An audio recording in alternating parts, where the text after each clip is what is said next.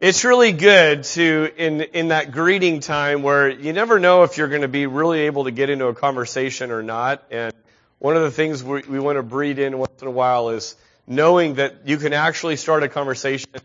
You may not get to finish it like you'd like because the preacher may rudely interrupt you and tell you to be quiet.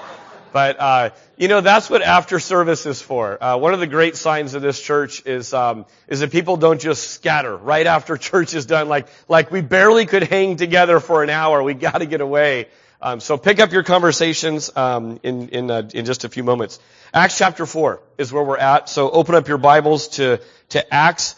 Matthew, Mark, Luke, John, and then the book of Acts. If you don't have a Bible, grab one in front of you, and we'd love to have you open it up and follow along, see where we're at. And I want to just start with this really amazing passage of Scripture. Acts chapter 4, starting in verse 32. And it says this: Now the full number of those who believed were of one heart and soul. And no one said that any of the things that belonged to him was his own, but they had everything in common. And with great power the apostles were giving their testimony to the resurrection of the Lord Jesus, and great grace was upon them all. There was not a needy person among them, for as many as were owners of lands or houses sold them and brought the proceeds of what was sold and laid it at the apostles' feet, and it was distributed to each as any had need. Thus Joseph, who was also called by the apostles Barnabas, which means son of encouragement, a Levite, a native of Cyprus, sold a field that belonged to him and brought the money and laid it at the apostles' feet. Let me pray. God, the picture of what we just read is beautiful. And God, it's what we're called to as a church, is to unity, to oneness. And God, this morning, as I speak words, as people receive words, God, we pray that it would be done in a way that would be honoring to you. I pray, God, that we would exert ourselves this morning. That we wouldn't come in and coast, God, that I wouldn't just go through motions, that the church gathered this morning in this place wouldn't just go through motions. God, we long to see, and we see room for improvement all around us, God, in this call to unity, this call to oneness. And so, Lord, we need you. We desperately need you in our midst, in our hearts, in our minds, in our will. In Jesus' name we pray. Amen. The church is called to oneness. It's called unity. It's called Christian fellowship. And that's God's idea. God thought that up. We're in this series called Church is God's Idea. Each of these light bulbs kind of represents an individual local church.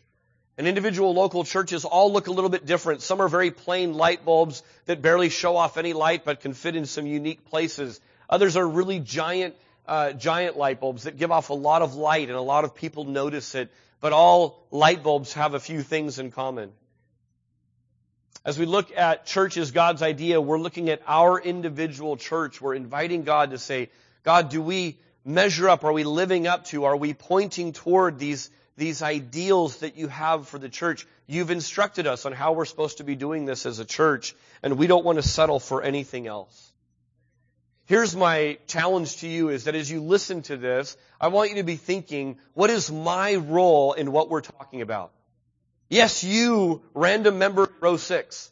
You, what is my role in this? What am I supposed to be doing in light of the scriptures that we're about to read this morning? Just by the sheer number of times that unity and fellowship and getting along is commanded and commended and talked about and thanked in the scriptures, it shows that it's of overwhelming importance to God. The question is, are we actually living up to God's ideal? Now, what we just read is a really powerful picture of Christian unity, is it not? That people just said, man, literally, what's mine is yours. And if I have big sums of things, I want to come and bring it, and I trust the leadership to distribute so that no one's needy. We don't want needy among us. And we see that and we marvel. Now, lest we think that it was fairy tale, I want you to look at the very next verse in chapter 5. So at the end of chapter 4, we have this Joseph, very clearly laid out who he was, that he came and he sold some property that he had, and he laid the proceeds of that at the apostles' feet for the express purpose of distributing it so people won't have need. Very next verse it says this. But a man named Ananias and his wife Sapphira sold a piece of property. Now, those of you who've read the book of Acts before and have heard this story know a little bit about Ananias and Sapphira, right? What they did was they sold some property as well. They came and did exactly what Joseph did on the outside. Externally, the actions looked exactly the same. This big act of sacrifice, selling property and coming and bringing the proceeds to the apostles for generosity. What was the big difference? They lied about the price that they sold it for, right? In essence, you might say this. They wanted in on the appearance of oneness without all the sacrifice. Did they do some of the sacrifice? Yeah. They went through the trouble of selling property, and they brought the money to the apostles' feet, but they were going more for a show. There was something different going on internally, even though the external looked exactly the same. By way of review, last week we talked about our utter need for conversion, because all of us have this incredible capacity to mask the truth in ourselves, right? Give ourselves the benefit of the doubt. And the truth is that there are false teachers, there are false gospels, and there are fake Christians among us who will come and give the appearance of unity, give the appearance of sacrifice, give the appearance of oneness, but internally something is ravaging, something is totally different. There's a different hope, there's a different Savior going on internally. Here's the point. Christian unity can't be accomplished by going through the motions. What we're talking about this morning, Christian unity cannot be accomplished by going through the motions. Isn't it easy to just get into a rut and go through the motions? Yeah. We talk about all the time as people on stage in a church, God, would you guard us against just going through the motions this morning? You know, it's a challenge for the band and the speaker sometimes, is that after this is done, sometimes God just does amazing things in first service, and we go back and we meet every single week back in this room behind here, and we pray, and we say, God, a whole group of new people are going to be here second hour. Help us not to just mail it in. Help us not to just go, we got this, let's just do it. We don't want to go through the motions of this. We want to live as God would have us live. You know, most of the discussion around this topic, that I hear anyway in everyday life, centers on something much different than biblical unity. Here's a word that's a huge buzzword right now. Equality. So equal, by definition, means being the same in quantity, size, degree, or value. A second sort of nuanced meaning to it means that it's uniform, even, balanced, or fair. Now, equality has become sort of a buzzword and is often attached to some different symbols to kind of get our brains tracking, thinking on a certain way. And I've just been watching for this on blog posts and on the news and different things, where the word equality shows up, what kind of graphic is put up with it. Just think about that for a minute. Here's the ones that I'm seeing a whole bunch of. There's men, women, and marriage, right? Equality centering on gender issues and on marriage. Secondly, there is equality with regard to race. Thirdly, there's equality with regard to income. That's a big topic of discussion. And finally, there's a topic of sort of opportunity or compensation. Is there equality in the opportunities being offered? So this is what our culture discusses on a regular basis when we're talking about equality, but kind of the underpinnings of that, sort of what's behind that is this idea of unity, this idea of oneness, and it looks something totally different. You know, where the current culture is obsessed with equality, the Bible doesn't seem so obsessed with equality. It seems obsessed with something else, oneness. Oneness and equality are something different. Oneness, I would say, beats equality every single time. Oneness presumes difference, where equality demands sameness. Think about this with oneness. Oneness presumes that I am weak where you are strong, and vice versa. Whereas equality has a tendency of shouting, I'm just as strong, smart, competent, caring, or generous as you, whether it's true or not. There's a sense of going up with that. Oneness says, I need you and you need me. We complement each other, whereas equality sets itself up for self-reliance. And when you think about oneness, it's inherently cooperative, whereas equality is naturally competitive, complete with tedious scorekeeping and endless one-upsmanship and clear winners and clear losers. Many around us are settling for equal because they never in a million years believe that oneness is possible. And they say, if oneness isn't possible, at least I want my fair share. Does this sound familiar at all? This is not God's design. That's not God's best. Think about Lenin and Marx, if you know your history. They strove for equal and they set up a government that produced some of the darkest times in history. How about us? We have a country so consumed with equal that we're blinded to the higher ideals of unity.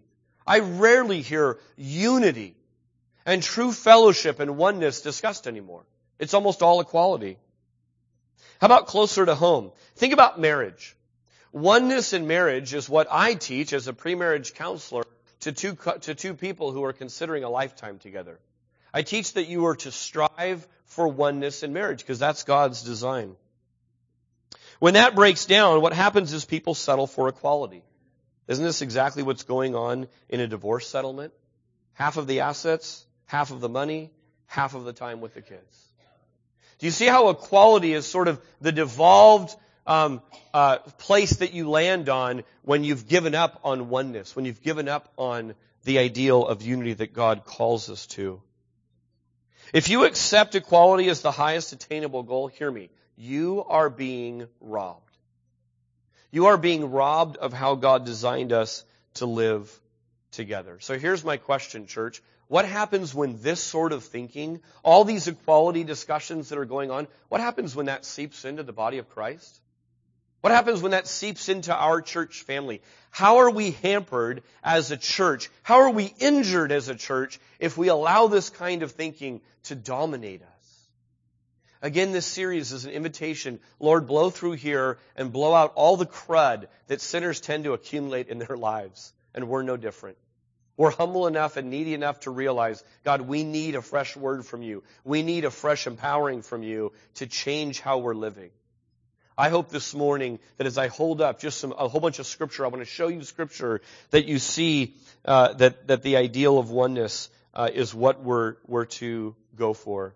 God calls the church to oneness. Not sameness, not equality, not tolerance, but oneness.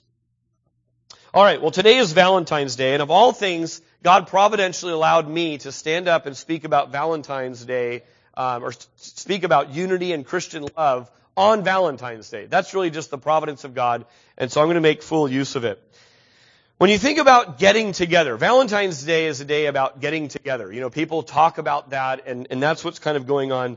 There's an entire holiday celebrating this. There's a huge industry behind this. You'd think that people would be really, really, really good at getting together, right? And yet, those who are together wish they weren't, and it lands contentment. Those who can't get together are kind of down on the whole thing, and they're depressed. Those who do get together often are disappointed. Now, you might look at that list and say, how dare you say that on St. Valentine's Day? How unromantic of you. Here's my question. Am I being a pessimist or a realist? You decide, right? Getting together is really, really hard. Staying together is really, really hard. Internally, some of you are shouting amen right now, but it would be awkward to say it out loud. Here's what I know. Every single person in this room has a story verifying what I just said. That getting together is hard and staying together is really, really hard. Here is the problem. Here's the fundamental problem. Loving is unnatural to us. What? What did he just say on Valentine's Day? Loving is unnatural to us. The kind of love I'm talking about is this kind of love. It's true love, the kind that places others ahead of ourselves. It's giving to people what they need and not what they deserve. It's laying down our life simply so that other people can live. That's true love. And that comes unnaturally to us. That is supernatural love. I don't know if you just heard the gospel in what I said, but let me say it again.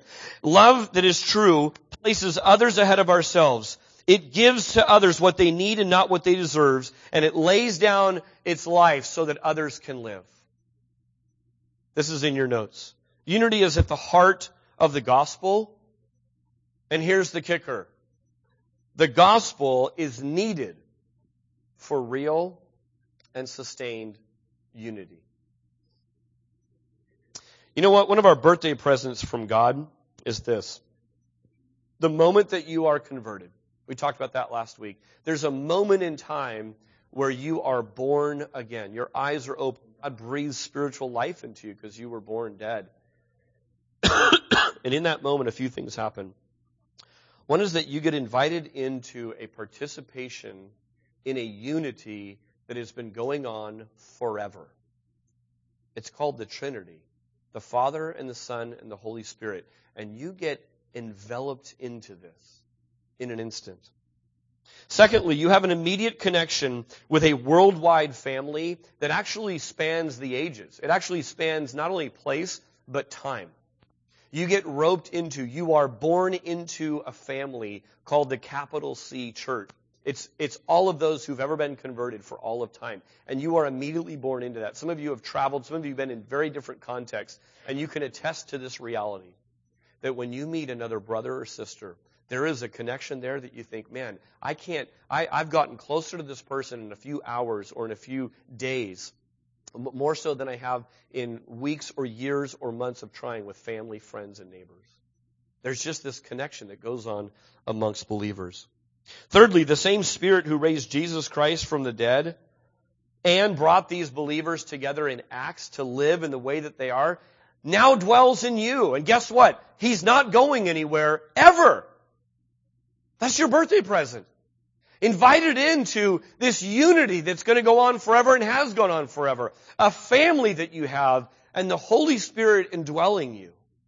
So when we look at these passages, know this. I am not here to give you a message of try harder at being nice to people. How long will that last? For some of you, like 3 seconds. You're just not that nice. Others of you are incredibly nice. It'll last a week, a month maybe. But at some point, that's going to burn out too. What I'm talking about is something altogether different.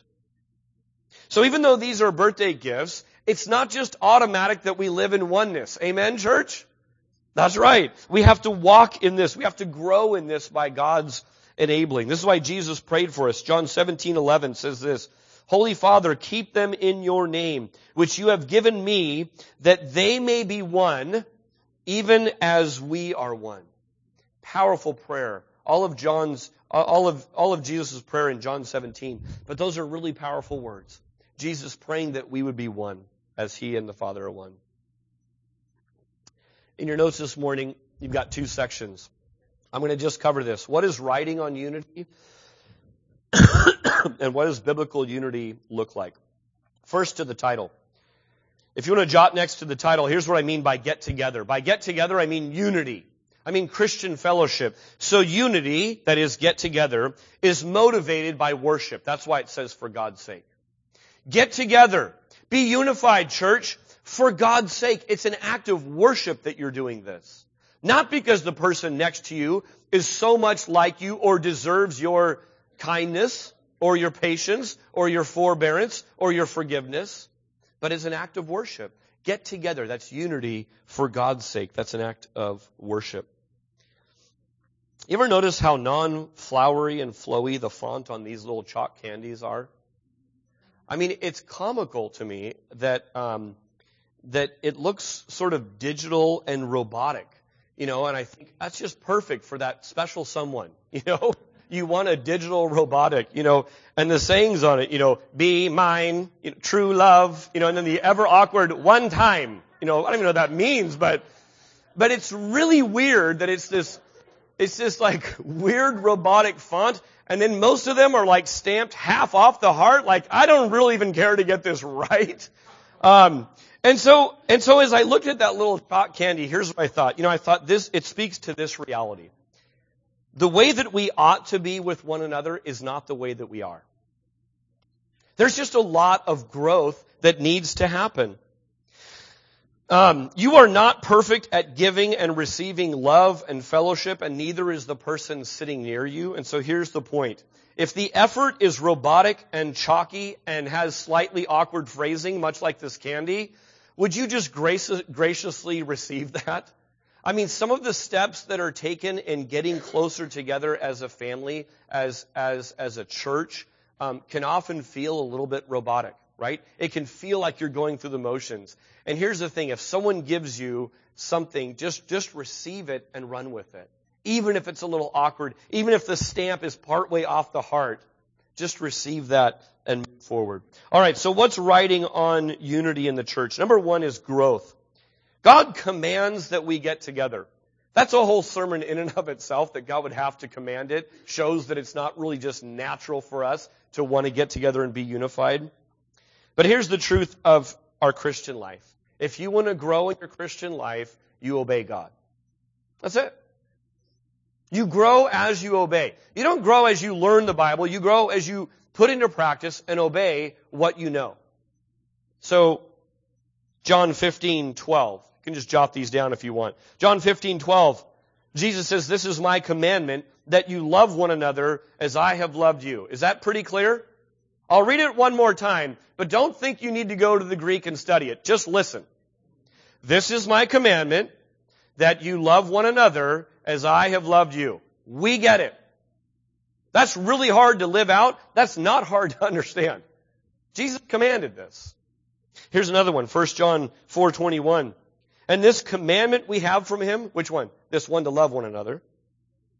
"Whoever loves God must also love his brother."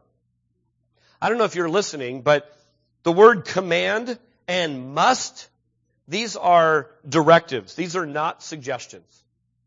So the scriptures couldn't be more clear that we're commanded to be unified. We're commanded into relationship. This is so applicable on Valentine's Day. Christ comes along and he crushes this silly lie that really, really smart people believe about love. That it's about emotion. That it's about falling into it. That it's about, being nice and compatibility and all these confusing things. Christ comes along and says this: love is actually an act of the will. Doesn't mean there aren't emotions and amazing feelings that come along with it, but love fundamentally is an act of the will. You're no longer bound by confusing and shifting compatibility discussions or being nice or mushy sentiment. Your belief in God shapes your behavior. You love because you were loved. This higher picture of love is seen every single time that a mom or dad is stumbling through the hallway for the 5th time that night to a baby, right? And they're going to tend and meet the baby's needs. Is that because you feel like it, mom and dad? No. We don't need to lie in church. You do not feel like it. If you lived on feeling, what would happen to the baby? Eventually, here's the truth, they'd stop crying out because their needs just wouldn't be met. Praise God that God put something in parents that says, get up, go tend to that baby even if you don't feel like it. Love is an act of the will. It's also shown when people sell their property, sell their house. Why? Because they have plenty and other people don't have enough. That's an act of the will. They don't look around and scrutinize, do these people deserve it really or not? They're going to come and lay this gift at the apostles' feet. Why? Because they see need in the body and they can't live with that. True love is seen in the act of Christ, not because he felt like going to the cross, or else we might still be lost in our sin. As an act of the will, Christ chose. It says he set his face like flint. He wasn't going to be moved off of this. Why? Because true love is an act of the will. Here's the point. When you choose Christ, you choose love. That's what you're choosing to do. That's part of the deal. Community is the context where we learn to love. I want you to imagine for a moment that you are utterly convinced, as a brand new baby Christian, that you can go out this alone, and you've been told your whole life to be suspicious of churches. So you decide, I'm not going to go to church. It's me and God, and I'm going to go at this thing alone. And so day one, you open up your Bible, and you happen to flip open to Mark chapter 9, verse 50, and here's what it says. It says, be at peace with each other. And then day 2, you go on to John 13, and you read this, wash one another's feet. And you're like, well, man, these are both community type verses. Let me read a different verse. Still in John 13, love one another. Still in John 13, love one another. Still in John 13, love one another. Flip over a couple pages. Now you're in John 15. It says, guess what? Love one another. Still in John 15. Guess what it says? Love one another. These Gospels. Let me flip over to some good solid theology. Enough of this people stuff. Romans chapter 12 says, be devoted to one another in brotherly love. Still Romans 12, honor one another above yourselves. Still Romans 12, live in harmony with one another. Flip the page. Romans 13. Come on, Paul, give me some meat of the word. What does it say? Love one another. Next chapter, Romans 14. Stop passing judgment on one another. Romans 15, accept one another. Romans 15 still, instruct one another. Romans 16, greet one another with a holy kiss. Finally you'd say, I get it, Lord. I cannot do this thing alone. I can't read my Bible with any sort of intellectual integrity, with a mind to obey you, and do this alone. Do you see that? We're in Romans. I could go on and on with 1 Corinthians and Galatians and Ephesians and Philippians and right on through. We are called to unity. We're called to oneness. Don't ever believe that you can do this alone. You cannot obey much of the commands of Scripture by yourself. So we're called to unity. The hurts and the habits and the hang-ups that exist in this crowd right here can cause explosive badness. Don't grade me on my English. It can cause explosive badness. But here's God's design. God's design is that it has this potential for conflict actually is designed to grow us up in Christ. The people that you get along with naturally, the people that you put up with naturally and love naturally and are patient with naturally, and you accept naturally, guess what? Those aren't the ones that you cry out to God for help in, right? When you read the Scriptures and it says to do these things, it's the people that rub you the wrong way. It's the people that are wired completely different than you. It's the people that come from total left field whenever it's on almost any topic. Those are the people you say, God, help me love this person. I don't naturally want to accept them. I'm not patient with them. I don't love them. And yet over and over and over again, you've called me to love them. God, I need you.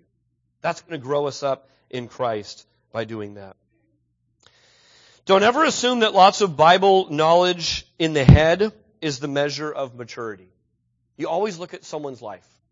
1 Corinthians chapter 3, you can turn there if you'd want, or you can just listen. 1 Corinthians chapter 3, 1 says this. But I, brothers, could not address you as spiritual people. He's talking about mature. But as people of the flesh, as infants in Christ. I fed you with milk, not solid food, for you were not ready for it. And even now you are not ready for it, for you are still in the flesh. Why? Why is he having to deal with them as people in the flesh, as infants in Christ, all of this? Here it is. For while there is jealousy and strife among you, are you not of the flesh and behaving only in a human way? While there is what? Jealousy and strife among you. Those are unity issues, people. Those are relationship issues. Yeah, but I know the Bible really, really well. I've memorized more than anyone, and I let everyone in my church know that. That might be part of the problem. There's jealousy and there's strife and there's all these little factions going on. Man, you're infants. Aren't you acting exactly like those who are living for the flesh? Aren't you dividing up people in exactly the same way? Of course you are. True maturity is living out what the Bible says with one another, not simply knowing what it says about one another. I have a little true and false test for you to take. This is for you individually to take on your paper. And the question for this one under growth is this. True or false? The way that I treat people at my church shows that God's Spirit is growing me to maturity. Let's say that was the only test. You were tested to see if you're mature or not. You've studied and you've come and prepped everything, and the only question is this one right here. True or false? How do you treat people at your church? Here's the second thing that unity in the church is riding on, and that is our witness. Some of you became a Christian later in life, and you know this experience intimately well. The moment that you go public with your faith, we have people get baptized all the time right behind here. And the moment that you stand up and you go public with your faith, the moment that you let someone at your office know that you're public, that you're a Christian, the moment that you tell your spouse or your kids or your family or your neighbors, hey, I'm a Christian, guess what? They are watching you like a hawk. The whole world watches you like a hawk. Some of them are motivated for this reason right here. They want to confirm their own belief that there's nothing to the Christian faith. That Christians are no different. So they watch you like a hawk to prove that. See, you're no different than anyone else. Man, you make these great claims. If those were true, you'd live differently. Or, I think there's a second set of people. I think it's a much smaller number of people. But they are watching your life like a hawk because in their internal soul, they're wondering, could this really be true? Could the claims of Christ really be true? I wonder if it's true. And so what do? They watch a Christian. And you've now made yourself known and public. You're actually willing to stand up and say, hey, I'm a Christian. I don't really do that. I find that offensive. Hey, I'm going to go do this because I'm a Christian. And the moment you start talking like that, you are now inviting people to kind of peek at you and read you. Say, could the claims of Christ really be true? Let me watch this Christian and see if that's true or not. The way that you handle frustrations, the way that you handle disappointments, victory, but most of all, relationships, shouts to a watching world. People watch. People watch and want to see what your life is about. This is more from Jesus' prayer in John 17, and it's instructive for us. Verse 20, he says this, he continues the prayer. I am praying, catch this, not only for these disciples, listen to this, but also for all who will ever believe in me through their message. You know who he's praying for directly? Me. Why? Because I believed in Jesus Christ based on the message of someone that told me, and they believe because someone told them. And you know where that traces back to? These disciples that are with Jesus. So Jesus is praying across over time for every convert to him. I'm praying not just for these, but for all who ever believe through their message. And here's what he prays. I pray that they will all be one, just as you and I are one. And may they be in us, catch this, so that the world will believe that you sent me. I pray that they'll be one. Everyone who ever gets converted. And then he gives part of the reason for that is that the world will believe that you sent me. He said it this way in John 13. By this all people will know that you are my disciples. What? If you have love for one another. Our relationships in this church shout to our neighborhood. The question for us collectively is, what are we saying? What are we saying to a watching world? We're an entity that exists for people who aren't here yet, in part, right? We're here for those who aren't part of God's family. Almost every week, seek them out. Almost every week there is someone sitting in this church in both services that is a new visitor.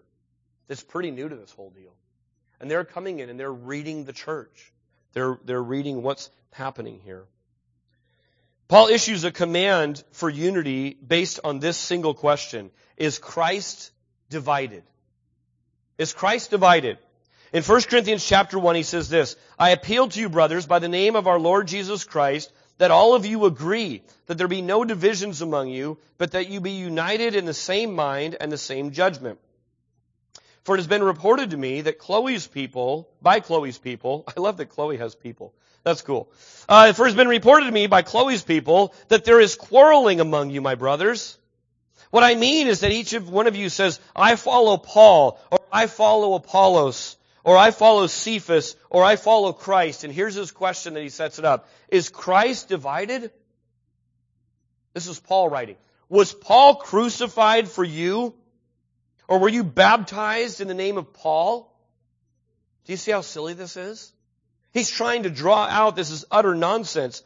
The Christians at Corinth were to display a truth about Christ by the way that they lived. Christ is unified. The secular world that they lived in is very similar to ours. And that watching culture was instead witnessing a lie about the gospel. That the gospel is divided. That the gospel looks just like any other fleshly people who pick their team and bicker back and forth with petty arguments. The church was proclaiming a lie by their lifestyle instead of a truth about Christ by their lifestyle. Man, I found this so convicting.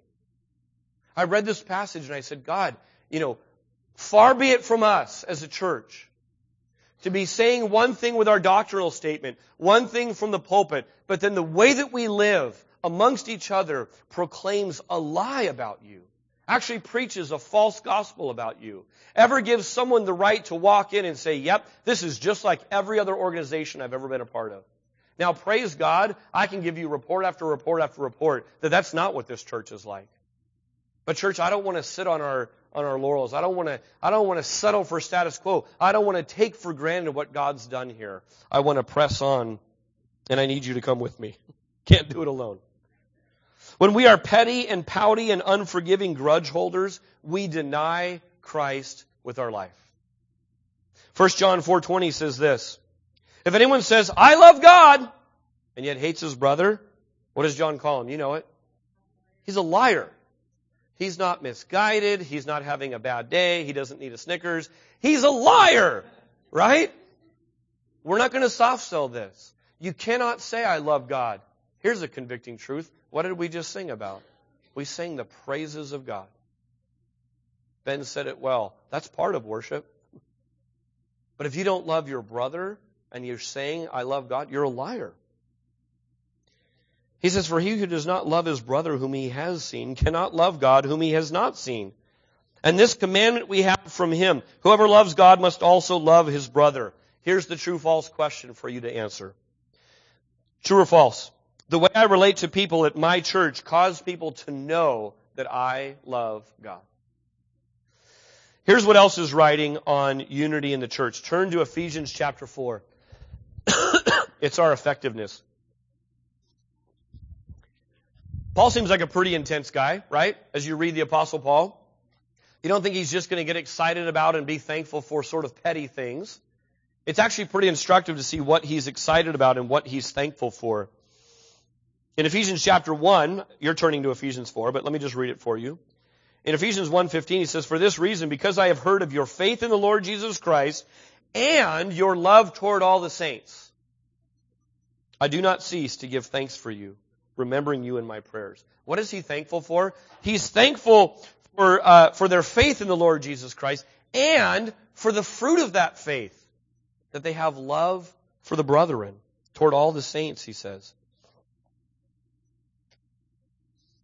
Later, Ephesians chapter 4, verse 1. Follow along with me.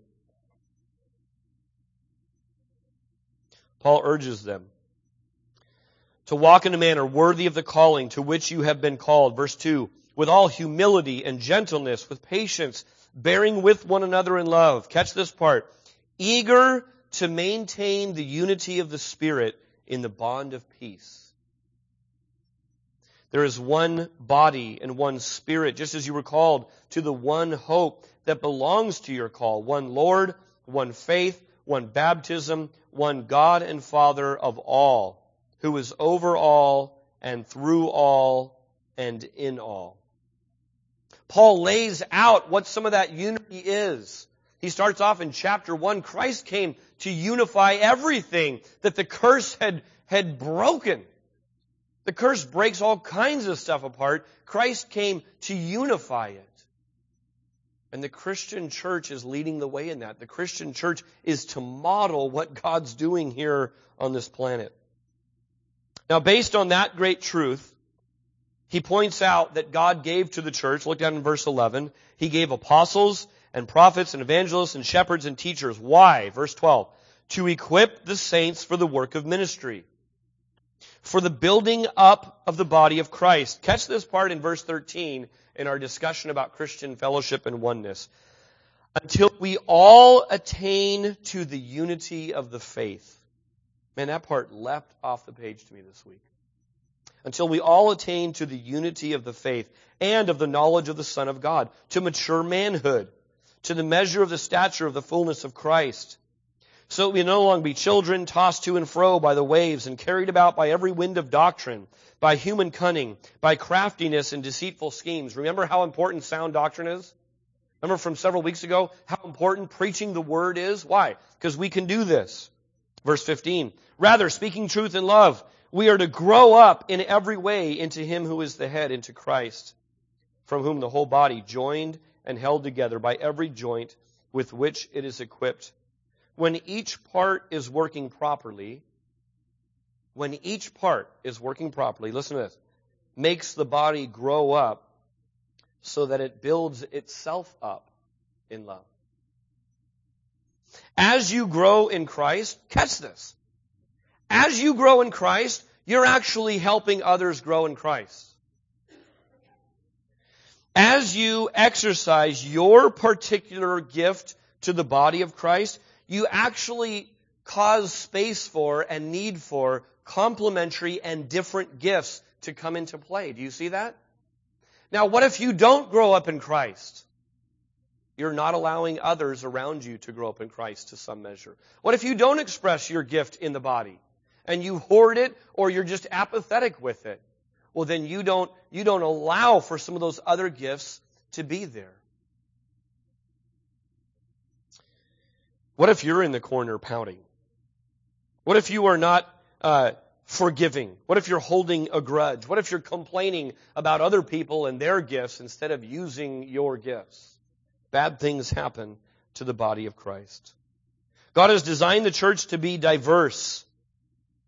It's the only way that she can be effective. Think about your human body and all the different parts and how varied and different they are, and how one part actually being its unique way causes a need for another part of your body to come into it. Here's your true-false question for this part. True or false? Our church is effective because I'm doing my part and appreciating other people's parts.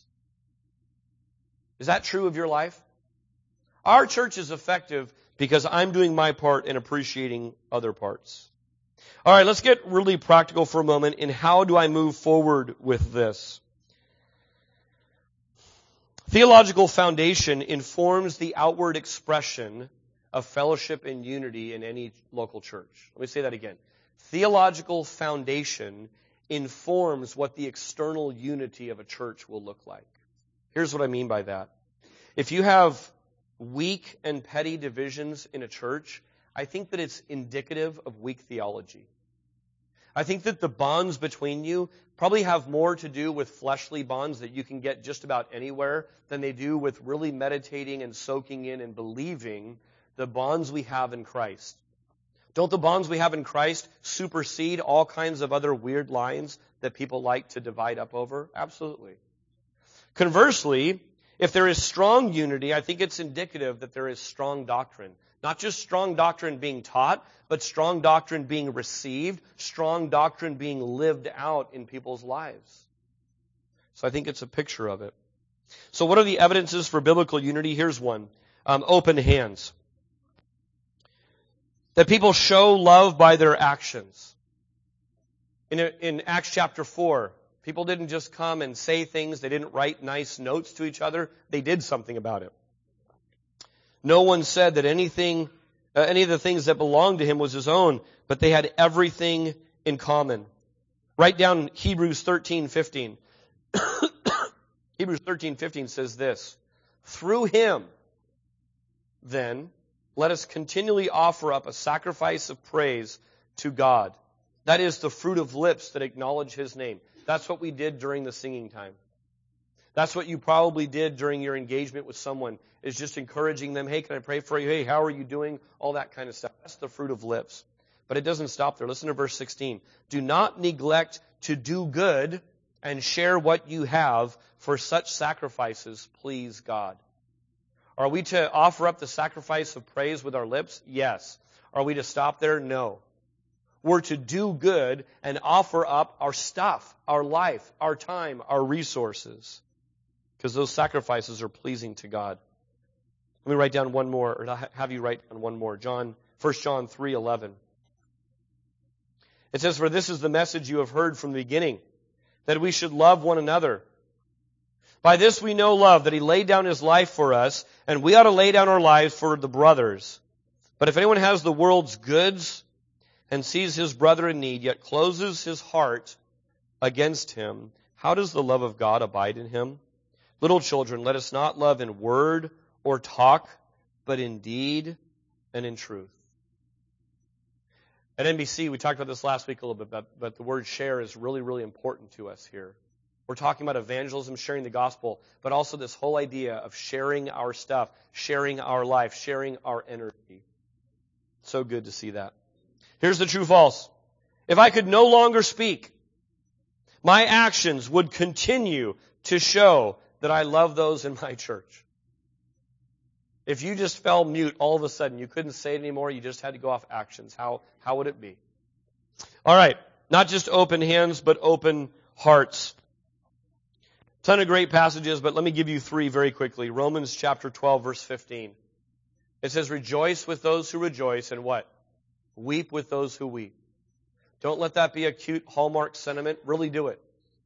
When someone's weeping and you have no idea what to say, move in alongside them as an act of worship and say, "I'm just here for you, sister. I'm here for you, brother. I'm not even going to talk a lot. I'm just going to be here with you." You have to know someone's with you in this. Man, when someone is victorious, when someone gets something great going on, man, you ought to celebrate that. Christian people ought to be the best celebrators on the planet. We don't come along and secretly wish that happened to us. We just say, man, we have so much from God that we don't even remotely deserve. He's bestowing on you the same sort of a thing. Don't devolve into equality. Don't be the kid on Christmas who's opening his present while checking out what the brothers and sisters are getting, right? Man, celebrate with people. Rejoice with people. Galatians 3:28. It says, "Neither is there Jew nor Greek. There is neither slave nor free. There is no male or female, for you are all one in Christ." Open hearts see people as Christ sees people. It's totally different than how we did in the flesh. We don't measure people anymore by the flesh. We see them as God does. And finally, just jot down Romans 12:9 and following. "Let love be genuine. Abhor what is evil. Hold fast to good. Love one another with brotherly affection." Catch this. Outdo one another in showing honor. You want to be competitive? Outdo the person in your church at showing honor to other people. Man, what a cool competition that would be for a church. I want to invite the band to come on up. You know, we're called to hospitality. Those who lead the church ought to be hospitable. An open home is a sign of an open heart. Sometimes people aren't hospitable because they're using hospitality to impress people instead of to serve people. If I waited for my house to be perfectly impressive, none of you would have ever seen the inside of my house. Ever. Use hospitality to serve people, and you'll have a lot more people in. Use them to impress them, and you'll be the one in control. You'll use it in sort of a guarded, measured way. Open hearts. Finally, I want to close with commenting on one thought. By the way, the true false is this. True or false, leaving my church would be emotionally hard because of how I've opened my heart to the people. If you've worshiped at a place for any length of time and you're able to move on and care nothing for the people there, hey, you kind of miss the teaching, you miss a few of the songs you liked, something was wrong. Something was wrong. Breaking up ought to be hard to do. Some of you are going to move in the next year or two. It's just the way it is in the Silicon Valley. That ought to be emotionally hard. That ought to be difficult to replace. Some of you may leave for other reasons, and even if there are good reasons to leave, it ought to be emotionally difficult for you to uproot away from a church family if you're living in the way God's called us to. The last fill in the blank. Some of you are panicking because you think I'm not going to get to it. I'm going to get to it. We'll get all the blanks filled in. I didn't want to leave it as an open mind, because an open mind suggests something totally different than what I wanted to go for. I want you to have open hands, I want you to have an open heart, but I want you to have sound minds. I included sound minds because of this, and we're going to discuss this a lot more in the community groups. I didn't leave it for the sermon. But partnerships in ministry can be tricky. Here's why. Because there are biblical reasons to break fellowship. There are reasons you should break fellowship with people. One example is sound doctrine. Not everything makes it to a top tier belief as to why you would want to break fellowship, but here are two. Let me give you a couple of easy ones. One is the inerrancy of Scripture, and the second one is the deity of Jesus Christ. If I ever stop preaching the inerrancy of Scripture or the deity of Jesus Christ, I would want you to approach me and confront me and say, brother, that's wrong. Not you had an off morning, that's wrong. And if I persisted in it and the leaders persisted in it, then there would be a time where it would be wise for you to break fellowship with this church. Because I'm now a false teacher. I'm a fake prophet.